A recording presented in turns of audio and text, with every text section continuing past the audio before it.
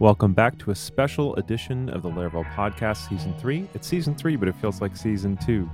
Stay tuned.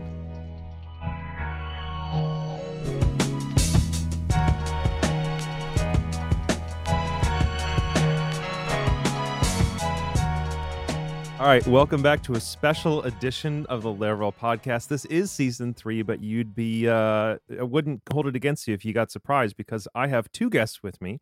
Not only do I have two guests, but I have the OG two guests. Can you guys say hello to the people? Hey, everybody. I'm Jeffrey Way. Good to be back. And I'm Taylor Otwell. You may have heard Taylor. So we got Jeffrey Way, the creator of Laracasts and bringer of many of us to Laravel, and then Taylor Otwell, OG Laravel Podcast, OG Laravel.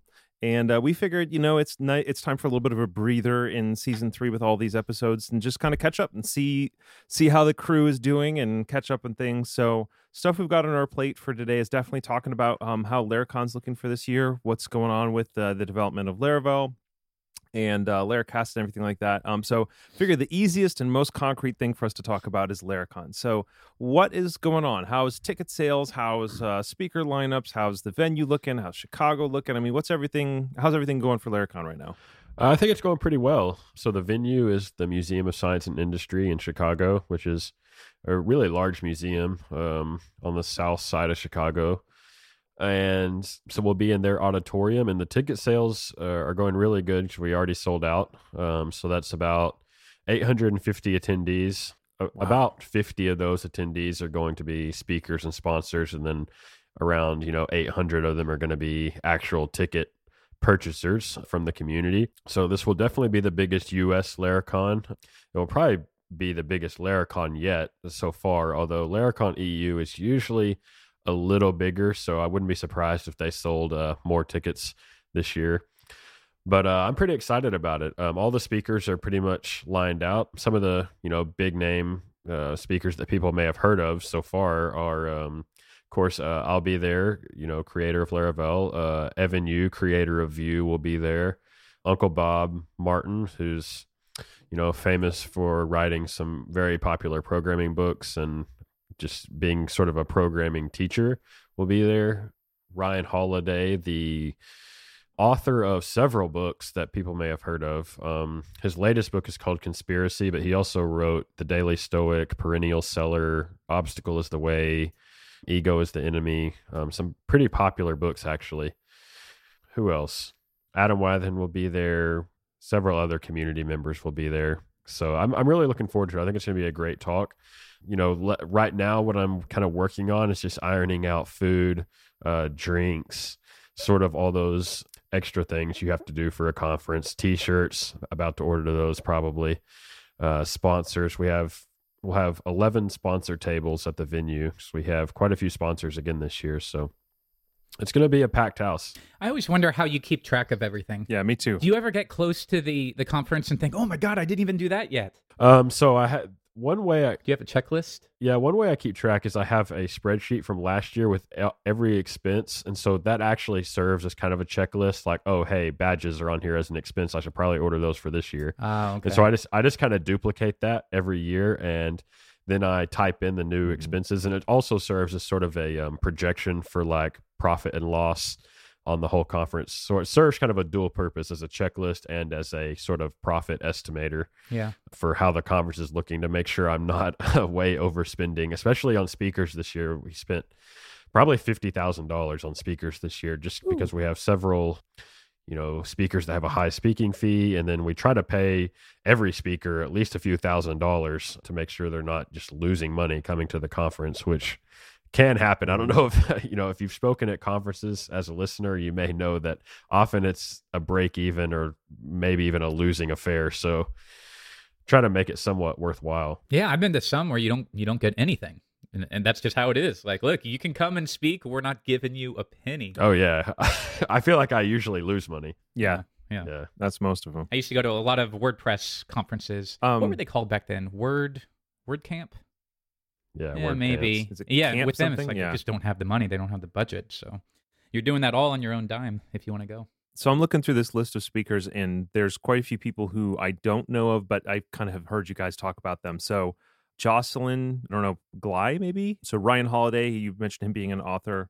And then there was one other person who I didn't know. Who do I not know? I guess it was just them. So, and then I think everyone else here is either, a Jason Fried or a Bob Martin or Evan Yu, or people who are pretty reputable kind of members of the Laravel community. Although we do have a few first-time speakers. TJ Miller, Caleb Porzio, Colin DiCarlo are all speaking. Colin for the first time, DiCarlo's so that's not. cool. He's not? Oh, geez, I thought he was. No, he's 20. I think he's a 2016 Oh, Louisville speaker. That was the year that I was at home with the baby, so my bad. Yeah, it's all good. All right, so Caleb and TJ.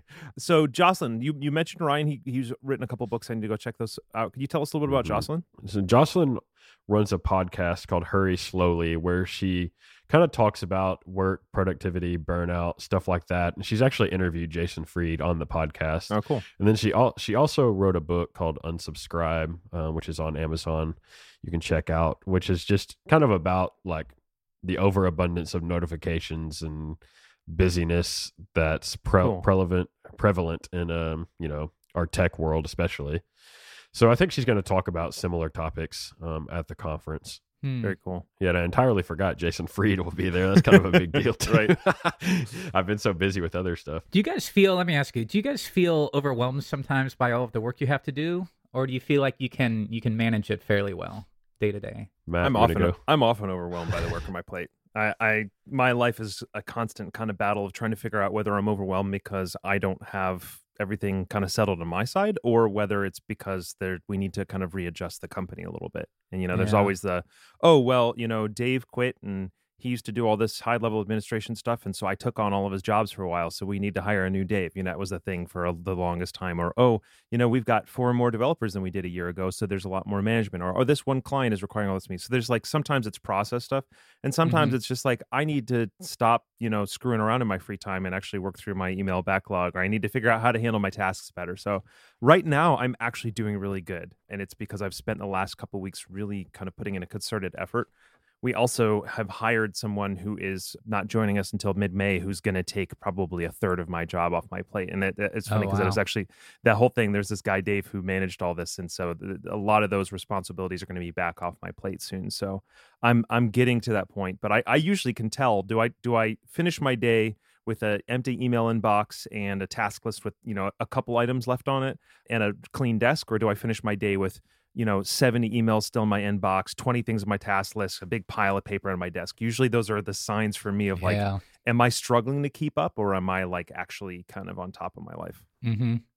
What about you, Taylor? I was just thinking, I feel less overwhelmed by the work and more overwhelmed by the expectations of everything. So because I don't really have that much I have to work on every single day. Like Forge is going to run, so I just have to answer the emails.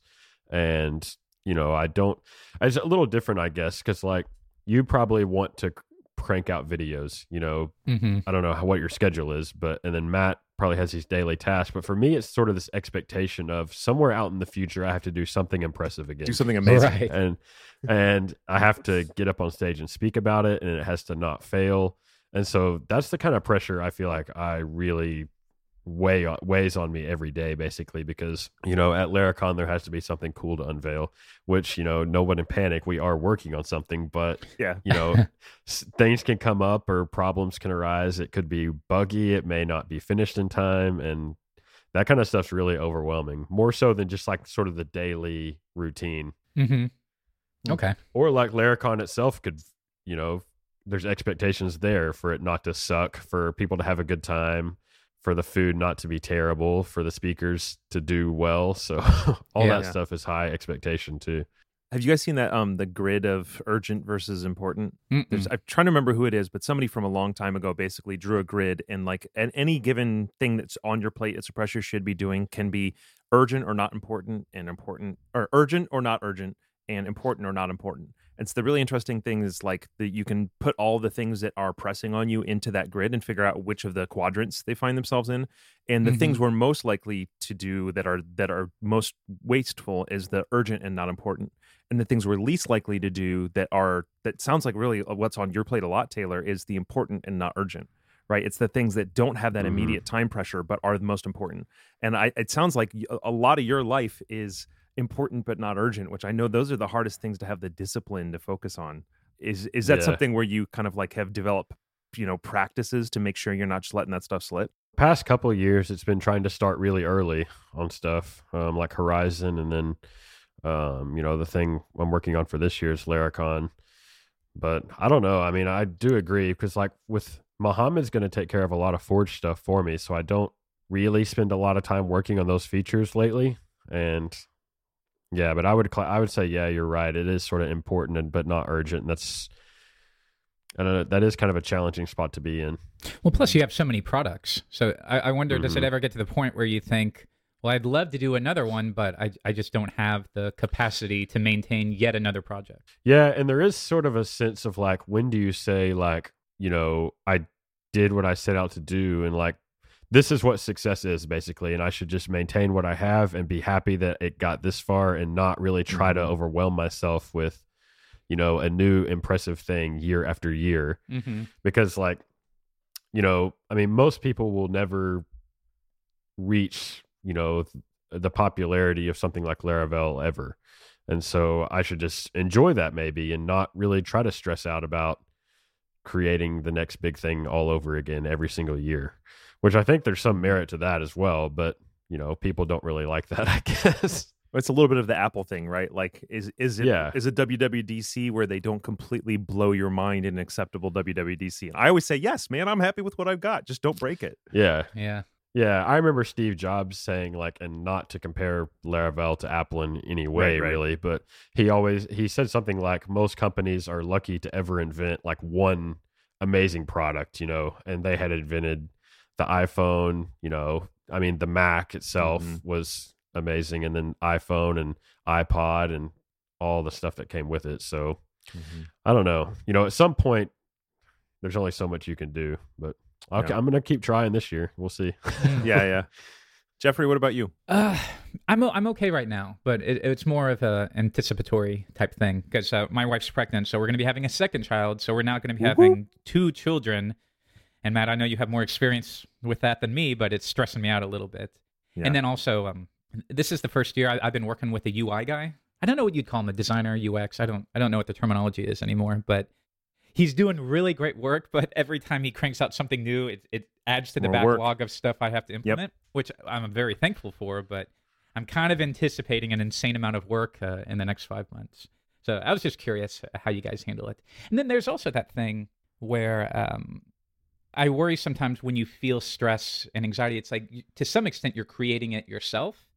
And it's hard to determine, is this something I'm just doing myself and I am entirely in control of, or are you not in control of it?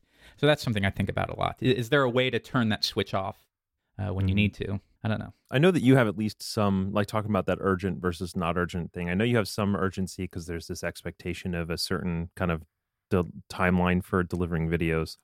Are there a lot of things on your plate that are for work that are in the longer term? So you mentioned one thing being kind of the implementation of the new UI. I know that you do kind of visual refreshes occasionally, although in your latest podcast, you kind of talked about how a lot of that was early days, and it probably will be a little bit less the case, going on where you feel like you're kind of getting more of a handle on things. Do you have a lot of things that are in the longer term bucket, or are most things still kind of locked in the immediate video production kind of timeline? Most is in the immediate. So the UI work we're doing will probably be next year or at the end of this year. So that's probably the most long-term work thing I'm doing. So most of it is immediate. It's very difficult to crank out content all of the time. And sometimes if I go even 4 days without something new, I will get a tweet where somebody's complaining. And it's like, you have to understand, I've been doing this for 3 years. There's like thousands of videos. At some point, I'm going to have trouble thinking of new stuff to cover. And I'm amazed every week I'm not complimenting myself, but I'm amazed that I'm able to think of something to publish every single week. But yeah, that does wear on me a little bit, finding things to cover every week. Yeah, I hit episode 100 of the 5 Minute Geek Show, and I just was like, you know what? I've talked for 10 to 15 minutes at a time for about 100 episodes, and I don't have anything else left to say. Like, people keep saying bring it back. I'm like, yeah, and I think that's so. Have you closed that down? Is it done? It's not over. It's just on a hiatus. It's on a hiatus until I come up with something else to say. You know what I mean? So like, I'm not saying it's over because I'm sure that moment will come again. But right now I'm just like, I don't have anything else to say. And if I felt that pressure like you do to like keep saying things, man, That's, and granted, you every time the new tech comes out, you can choose to go learn that tech and go to it. So there's some things you can reach for, but still, I totally identify with what you're saying. It's just like at some point, it's just like I just might not have anything else to teach right now. Right, like, right. So okay. So one real quick unasked for pro tip: 2 kids. The big shift with 2 kids for me, Taylor, I want to hear if you have the same perspective. Is with 1 kid, there's always the possibility for one parent to be taking the care of the kid and the other parent being like an adult. And with 2 kids, there's now like even if one parent takes care of the kid, the other parent is taking care of another kid. So Right. all of a sudden, like those rests that you get. So what I can imagine is once you have 3 kids, it's even crazier because now all of a sudden it's just. There's never a one-on-one, but that was the big shift that I noticed with the second kid was let's say the other parent is, feeding the baby or something like that. Like you're not cleaning up, you're taking care of a 3-year-old or whatever else it ends up being. So that's the biggest shift for me for a second kid. Ooh, sounds stressful. It's not that bad. It's just a perspective shift, I think. So. Well, I have heard one bonus is that, like in your case, Matt, your oldest probably helps entertain your youngest. Yeah, he quite a bit definitely does. more. Where they're not depending upon you and your wife at all times. And the for entertainment. the older she gets, the more they play with each other, and the more moments we get where they're playing together in the toy room for 45 minutes, and we go, "Oh my gosh!" Like we sat down and had an adult conversation. So that's definitely a boon. Okay, cool. All right, so that's what's going on with LairCon. So you said the tickets are already sold out. Do you have a waiting list like you have previous years, Taylor? There's not really an official waiting list right now. As people email me, I actually do put their name in a little file. And I have sold a few tickets that way, but there hasn't been a lot of cancellations lately. So, I mean, there's not really any tickets to give out right now anyway. So, got it. All right, so I have a couple questions, but before we do that, let's talk Laircasts real quick. What kind of stuff have you, let's say anybody hasn't been to Laircast for a little while, what have you been covering? What's your kind of latest technologies that you've been looking at? And is there anything exciting you want to share with people? Yeah, sure. Let me take a look. Been doing a bunch of things lately. So I finally covered Laravel Echo in full. Somehow That was one of the things that I just missed a year ago. So I went through that top to bottom. So I think if you're intrigued by that, figuring out how to communicate with the client, I think that would be really useful. It's a series called Get Real with Laravel Echo. Some things I just have to refresh. That's one of the worst parts of my job is even if it's from 2014 and it still works, it's like there's just a few differences where you sort of have to record it all over again. That's the worst part of my job. But other than that, one of the things we're working on right now, which I'm excited about, is it's a series called How to Read Code. And the whole point is not for me to write code. It's to kind of work through the process of how you learn from the code that other people have written. Because there's that phrase about if you want to become better as a developer, you have to, can't remember what it is. You have to read a lot of code, you have to write a lot of code, and you have to learn, I guess.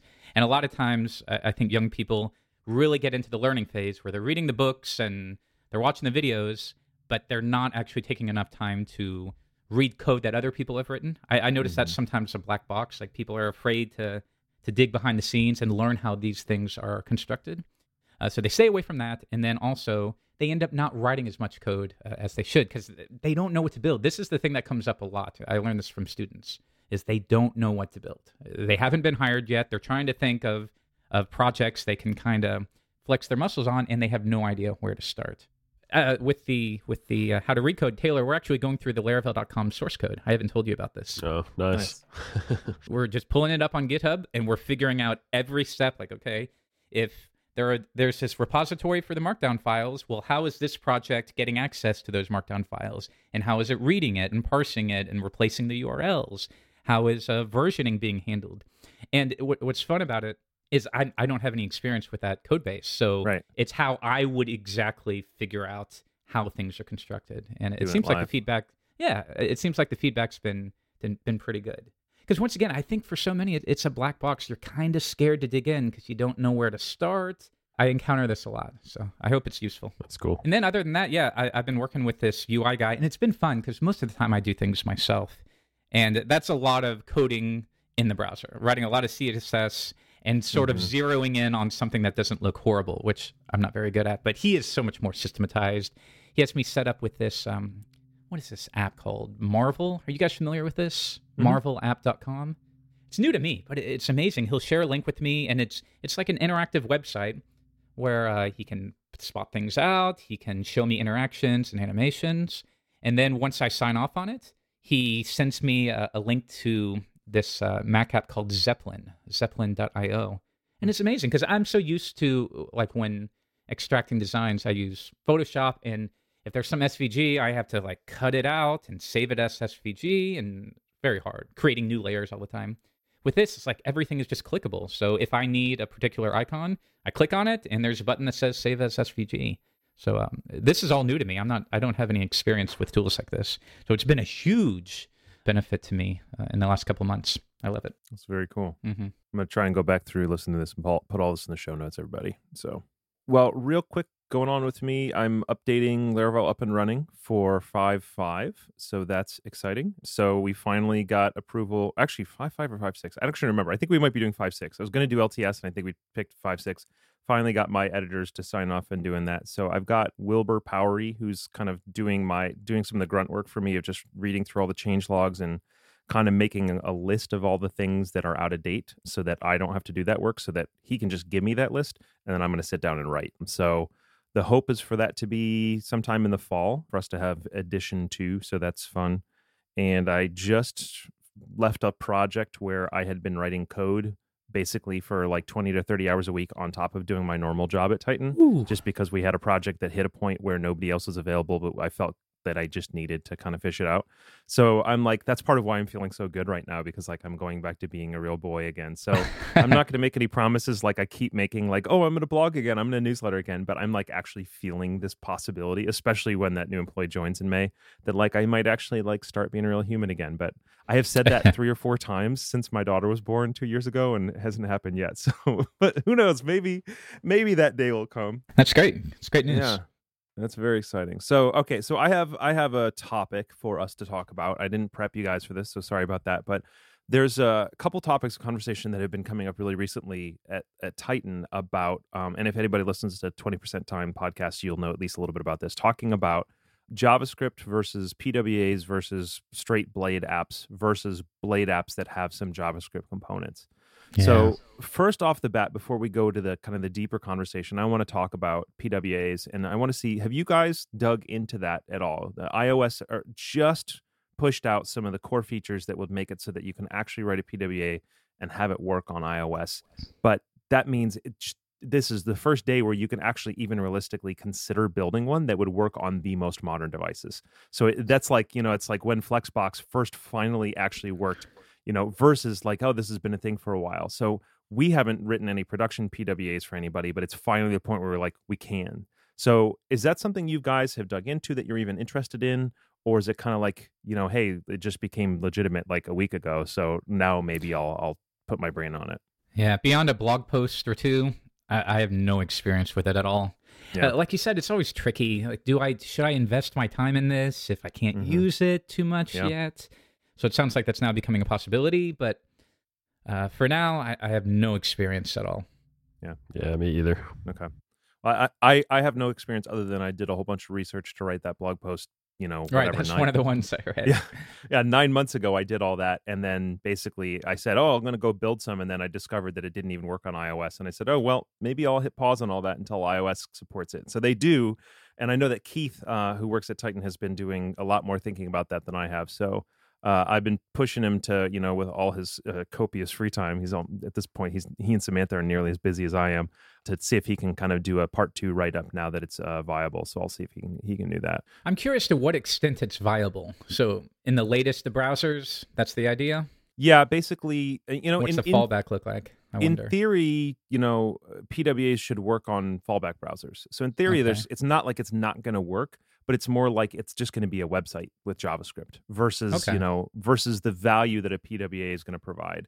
And so but you don't want to really go whole hog into something expecting it's going to be a PWA where people can use it offline. They can use it when their internet connection goes out. It's going to save stuff like that, and then have it not work on the major browsers. So that's why we're basically at a point where like all the major mobile browsers, are going to be able to work with it. I don't know what kind of like the whole mobile Opera situation is like because I haven't dug into that.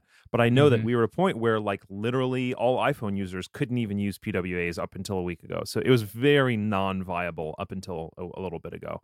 So now, your mobile Chrome and your mobile Safari and all those are all possible to use it. So, but it's the biggest thing with the PWA is just it's a lot of work. It's a lot of work and it's a lot of learning and it's a lot of different ways of thinking about things because you're having to make things basically function regardless of whether or not the internet is there. It's the biggest kind of shift in perspective over anything else.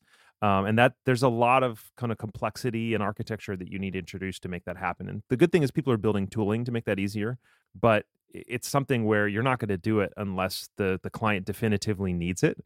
Right? Like I can imagine maybe you eventually building like a Laracast PWA if you really wanted to. So people could like, go on a Laracast, open up the PWA on their phone or their iPad, and then tap the 7 videos they want to download so they can watch them on the plane or something like that. Like that might be the possibility for it.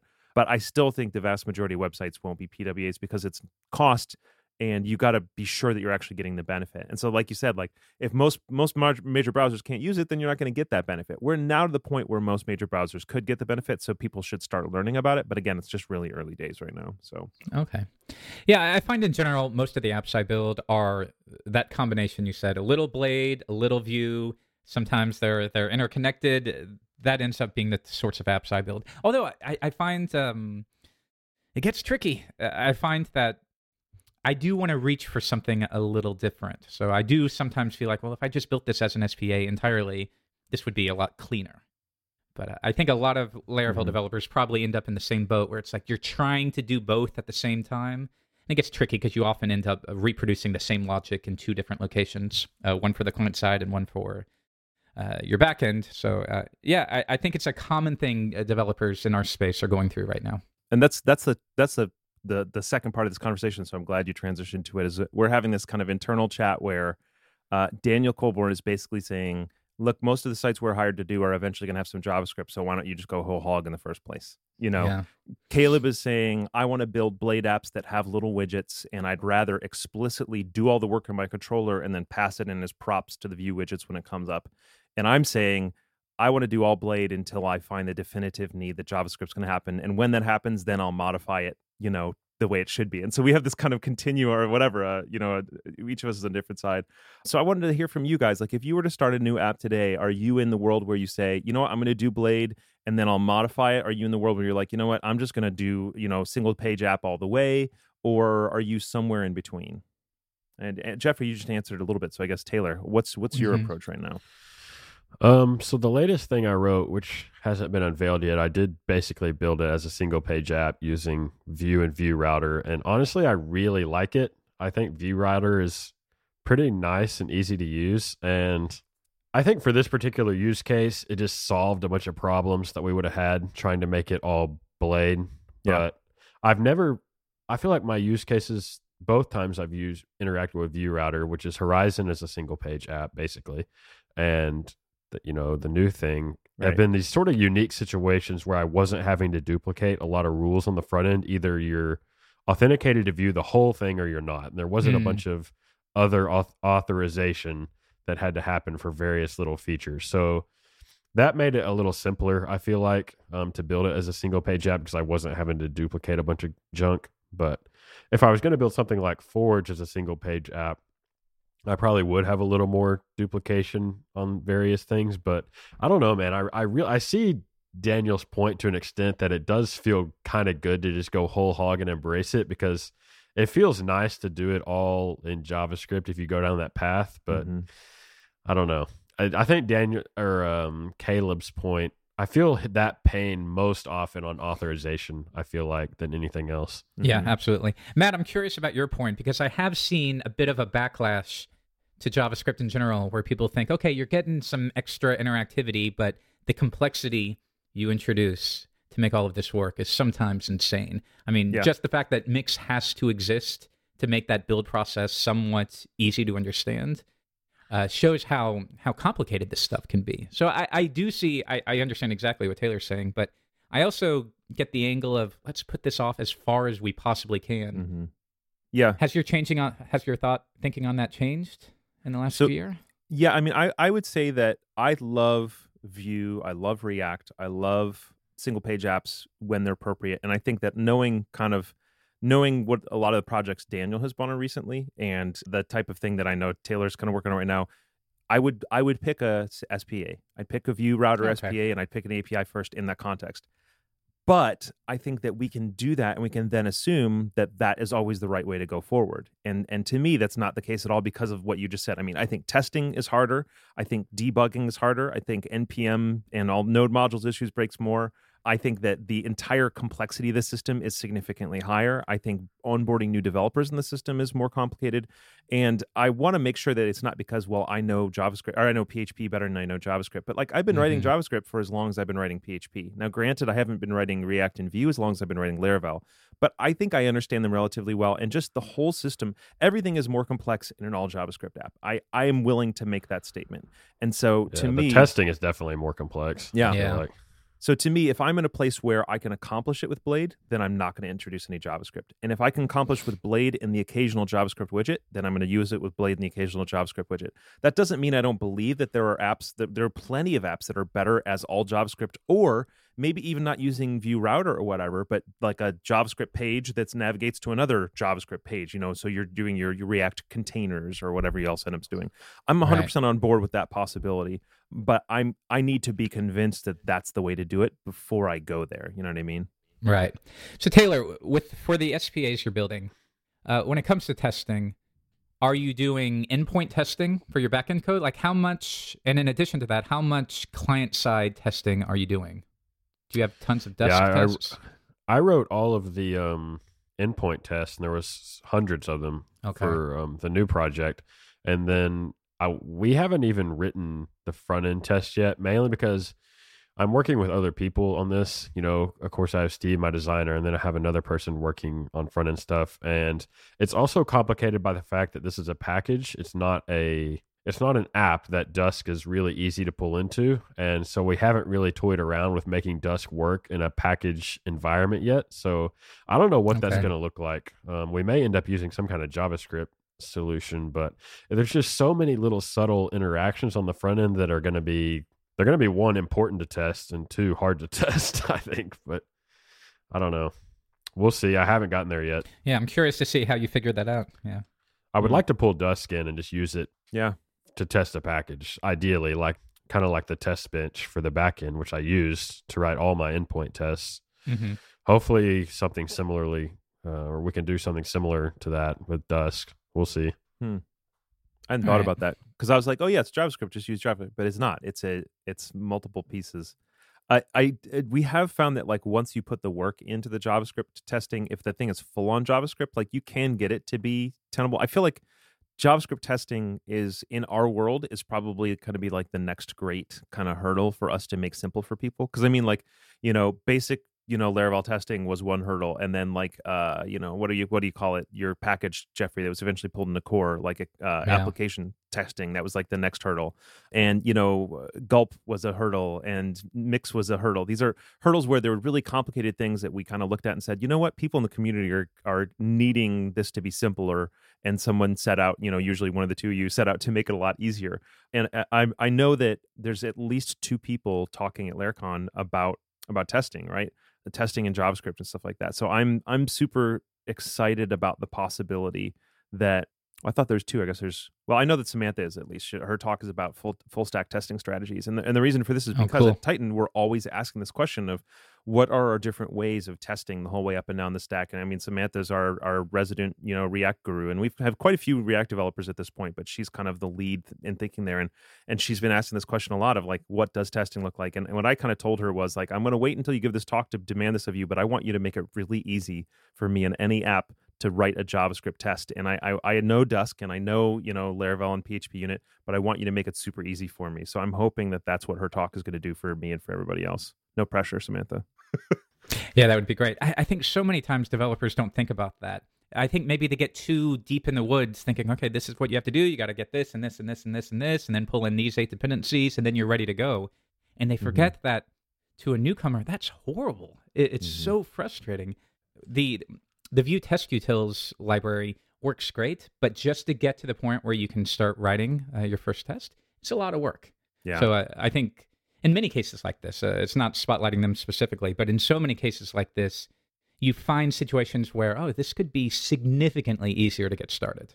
And it's not a badge of honor that you have to go through so many hurdles to write your first test. It should be easier. I like that as a metric. Like I would like to have the ability to write a reactor view test out of the gate, just like the same way that with a new Laravel app, I can write a test out of the gate without. I literally open up example test and just change some letters, and I'm writing my test. That's brilliant.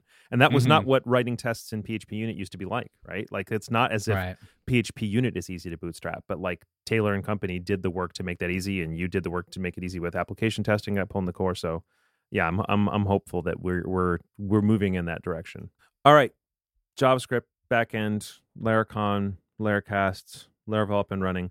What are you guys learning these days? Are there any books you're reading? I know, Taylor, you've been talking about Stoicism a lot. I feel like I started that one book, the really old one. Is it Marcus Aurelius or something like that? I started the book and I'm just moving really slowly through it. Could you give me like the TLDR elevator pitch for Stoicism? Is that possible? What is Stoicism? What is Stoicism, Taylor? I think the kind of one sentence thing is it sort of reminds me of that Serenity Prayer. I don't know if you ever heard that, where Stoicism is very focused on not worrying at all about the things that are out of your control. And they define the things that are in your control as only your own thoughts, basically.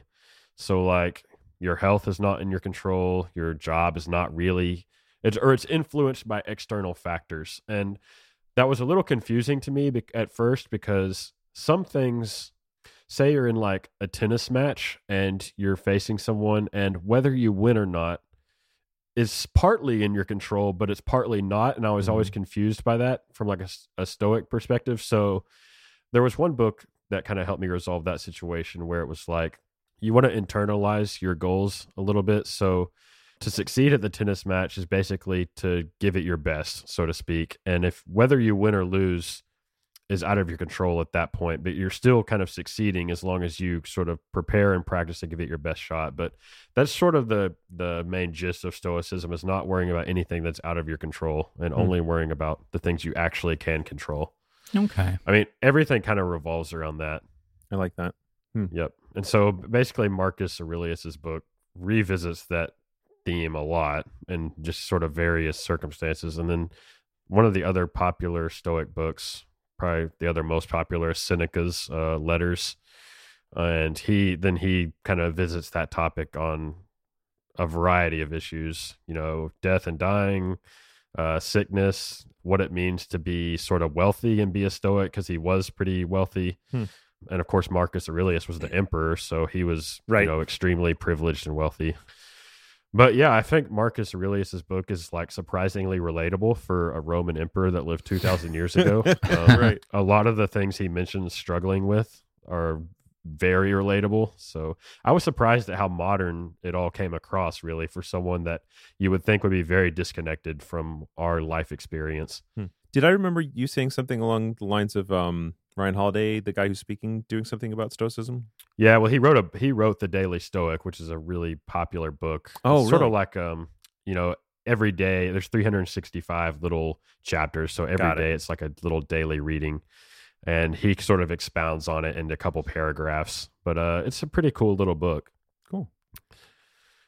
Yep, and on the tech side, kind of what I've been looking into a lot recently is containers, AWS, deployment, stuff like that, serverless stuff like AWS Lambda. And I feel like there's gold in those hills somewhere, but I just feel like it's not really being presented and packaged up in a very approachable way right now, because AWS feels very low level. It gives you all the tools you need to kind of make things happen, but you still have to tie them together in pretty complicated ways to build something useful. And probably the person that ties that kind of thing together the best is something like Heroku, right? But yeah, just kind of playing with some of those technologies. I think AWS Lambda is really cool, and I really love the idea behind it, where basically you start out with just a function. By default, it's just like a JavaScript function that receives some arguments. So you can kind of think of it like a little artisan command that receives a payload from the command line. You can invoke this function and pass it little arguments, but then you can kind of do whatever you want, and you never really have to think about the underlying server or how many. I think their concurrency limit is like 1,000 concurrent tasks running at a time, so it's pretty scalable for most situations. But you can actually do pretty interesting things. Like you can run a Laravel app on AWS Lambda, which I actually did this week using some tutorials that people had written. So yeah, it's a really interesting technology, and yeah, like I said, I feel like there's cool stuff there that just needs to be kind of mined out and repackaged and presented to people in this sort of digestible way. So I've been trying to digest it myself, and it's very complicated, and there's actually just a real lack of quality like guides and documentation on how to do anything actually useful. There's lots of like, let's deploy a Hello World Nginx page to, Elastic Container Service, but how do I do zero downtime deployments reliably? How do I set up all my queue workers reliably? All of that stuff is not there. You guys are making me feel bad. I'm trying to think of what I'm learning right now, and the answer is nothing. I can't think of anything. Yeah, I've been playing Rocket League like an hour and a half a day. So. Yeah, like I think sometimes it's good to not always reach for something new, but to get yourself in a habit of just a daily routine of every single day, I'm going to chip away at this. So there have been plenty of times where I'm really pushing my boundaries a little bit, trying to learn something new, but I can't say that right now. I can tell you, Jeffrey, that now, I'm not learning anything about code right now. So don't really? feel horrible. Okay. I'm learning things. So let me tell you the things I'm learning, and I bet you'll have something related. I'm listening to this woman, Esther Perel, who's this relationship expert, and I'm listening to her stuff nonstop. My wife and I are both listening to all her stuff. It's really good. It's like this progressive thinking about relationships, but every time I've listened or read to people who are talking about this type of relationship stuff, at the end they're like, and by the way, you should just have open relationships and be married to 20 people and have sex with all of them. It's no big problem. And I'm like, no, that's not me so much. But she has progressive thinking that kind of throws off some of like the old cruft that we belong with us, but still is very much focused on like, well, you're married to this person, stay married to this person. So it's helpful. It's like opening up my mind a little bit. And then the other thing I'm thinking about is money. I mean, I've talked to you guys about this a little bit. Yeah, you're into that lately. I'm so into it. I just got obsessed with how much I hate having a mortgage. It just like became this massive thing for me. I literally just looked at my mortgage statement, and I think this is it, right? Beginning balance, applied balance, ending balance. I've lived in my house for, I feel like several years now. It's at least 1 year, and it might be 2 years. And I'm paying thousands of dollars a month towards my mortgage, and I've applied $5,000 to my balance because I'm paying everything to the interest this whole time. And I just feel like I'm like this awful system. So anyway, I mean, you guys know this, but I'm listening to these books on those audiobooks. One of them is the Millionaire one. What's it called? The Millionaire Next Door. And then the other one is The Simple Path to Wealth. And just focusing on like really simple investment strategies, really simple decisions you can make. Like I've just been like, and I'm not going to talk about it. I could talk you guys' ear off for the next half hour. But to me, the two things I've been learning about are simpler, healthier approaches to money and investment, and then relationship stuff where it's kind of like helping you understand what kind of garbage you're bringing into your marriage or your relationship, but in a way that is for the focus of you staying married to that person long term versus a lot of the other kind of like alternative, ways of thinking about it. I love everything you say on the finance stuff, because you think the more you can simplify your financial situation, the better it's going to improve your relationship as a result, too. Yes. Right? Oh, my gosh, yes. I think it's the number one or the number two cause of fighting in relationships is financial issues. And, of course, not everyone is in control of it. But the more you can simplify your finances and not buy a new car, instead buy an older car or something you can afford, the more you can simplify it, the better it's going to improve your relationship with your wife or your spouse and your kids. So I see nothing but good things there. One thing I am doing, though, this may interest you, Matt. When we had the Laravel podcast months ago, I said years ago I stopped playing guitar, and the interest I had left, it's come back in the last couple months. Hey, that's awesome. I know. I'm very happy about it. I went and bought a guitar and an amp. I've been playing lately. You can maybe see it in the back there.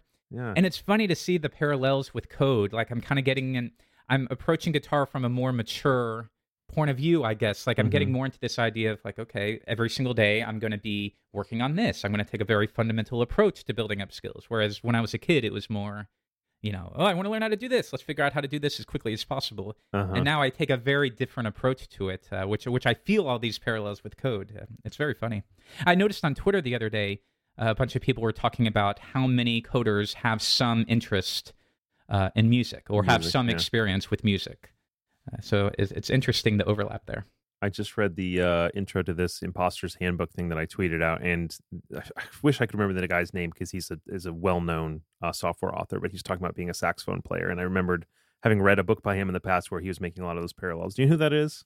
What is it? Hanselman? Is that him? It wasn't Hanselman. He wrote one, Okay. but then it was the one after that. You Okay. guys would definitely know who this guy is, but I just remember that he had studied saxophone, and I remember him talking about that in his book that I read. But yeah, who knows who wrote that? But anyway, I'm only a chapter into this Imposter's Handbook, but I like that. So Very cool. So we are at 50 minutes, which is usually when we start kind of ramping it down. So is there anything else going on with you guys? Anything you've been thinking about or learning or exciting about that you want us to get a chance to chat about? Not for me that I haven't already discussed, I don't think. Yeah. Just no, I've just been, just what I already discussed, but we're working on new Forge things, trying to make people's lives easier, and Envoyer's getting a redesign, which it hasn't gotten since I originally wrote it in Bootstrap, so that will be kind of nice. Nice. Other than that, I think that's about it really on my end. Matt, can you share any news about who's coming up on the podcast? Oh man, I don't actually know who's next, but let me go pull up my Trello board real quick. It's basically what I'm trying to do is I've been a little sneaky on this, but I'm trying to mix up people who everybody knows, who everyone's been waiting for. Because every once in a while, people are like, "Why has Adam not been in the podcast?" Whatever. I'm trying to mix up those people who I know that people are anxious about for the people who they're not anxious about, but I know that they're going to be really excited when they hear it. And so I'm kind of trying to there's a couple people who I know everybody want to hear, and I'm trying to spread them out like every 3 or 4 guests, and then be like, yeah, but there's these other people that you don't know are super awesome. Like some of my favorite responses have been people like, I've never even heard that person's name before, and now I want to be their best friend. I'm like, yes, I did my job well. Let's see who we got. Great. So of course, like your the well-known names in Laravel are all going to get interviewed. I mean, I've got a list of dozens and dozens and dozens of people, but I know that Adam's going to be coming up soon for sure. And your Eric Barnes and your Chris Fidals and them are going to be up in there, of course, as well, and Frake and folks like that. But one of the things I did also was I didn't interview anybody from Titan because I didn't want to seem like it was nepotism. But there's quite a few really interesting people at Titan, so I think the Titanites I'm gonna start slipping in some Titanites and some vehicle and Spotsy folks. I'm gonna start slipping in some of those folks as well too. So there's a huge list. I mean, you guys, I could do dozens and dozens and dozens of more just from the list I originally spit out before even touching any of the suggestions I got on Twitter. So there's a lot of good ones coming. I'm excited. Yeah, it's been fun hearing from people that I'm not overly familiar with. So I think that's a very wise choice you've made. I'm happy to hear it. Yeah, it's so much fun. Of course, I miss you guys, which is why we're back here for today. I figure we can do this one every dozen or something like that. Kind of keep the lines of communication going. So yeah, cool. All right, guys, feeling good? Anything else? I think that's it. All right. It was a ton of fun talking to you guys, and I can't wait to see you in a couple months. But until then, thanks for hanging out, and we'll see y'all later. All right, see ya.